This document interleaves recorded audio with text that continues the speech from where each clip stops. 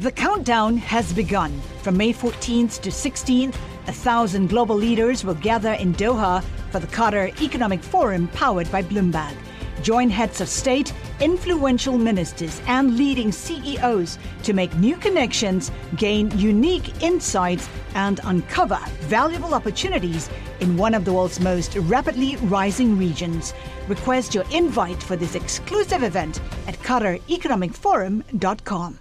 Now it's time for our daily Bloomberg Law Brief, exploring legal issues in the news. And the Law Brief is brought to you by American Arbitration Association. Business disputes are inevitable. Resolve faster with the American Arbitration Association, the global leader in alternative dispute resolution for over 90 years. More at ADR.org. Today, Bloomberg Law host June Grasso discusses the Trump administration asking the Supreme Court to dismiss its pending case over President Trump's controversial travel ban. She speaks with Leon Fresco, a partner at Holland & Knight. Leon, the revised ban was issued on September 24th. What is the Trump administration's argument about having the Supreme Court drop the travel ban case?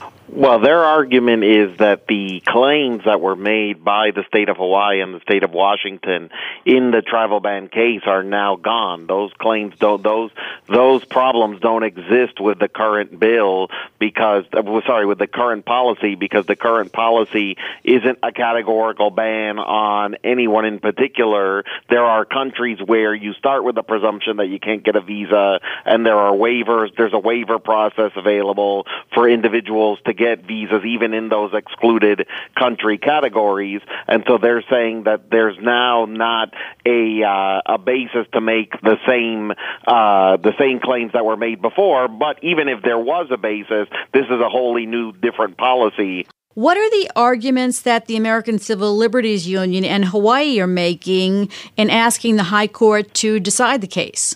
They're making two arguments. The first argument is that even if there's a new policy, the president has on multiple occasions signified from public statements, tweets, etc., that he would like to revert back to the original travel ban that created all of the complexity and difficulties at the airports and in our immigration system, and that the only reason he doesn't do this is because of political correctness. And so what they're saying is that if the injunction that's been issued by the district court of the original travel ban and of the second travel ban is actually dissolved by what's called mooting out the Supreme Court case, then the Trump administration is free to actually bring back the original travel ban at any moment. They'd have to start that litigation again. So they want to concretize for all of time that kind of travel ban can never be implemented. And then secondly, they want to say that this third travel ban is no different than the first and the second, and so there's no reason it can't be scrutinized by the court. That's Leon Fresco, a partner at Holland & Knight, speaking with Bloomberg Law host June Grasso. And you can listen to Bloomberg Law weekdays at 1 p.m. Wall Street time here on Bloomberg Radio. Now among the top legal stories from Bloomberg Law, Equifax wants the hundreds of lawsuits it faces over that massive data breach to be moved to federal court in Atlanta, the home of its headquarters. Equifax says that's where more than 1/4 of the 200 class actions have been filed already. The company estimates that personal data of more than 145 million customers was exposed. And that's this morning's Bloomberg Law Brief. You can find more legal news at BloombergLaw.com and BloombergBNA.com. Attorneys will find exceptional legal research and business development tools there as well.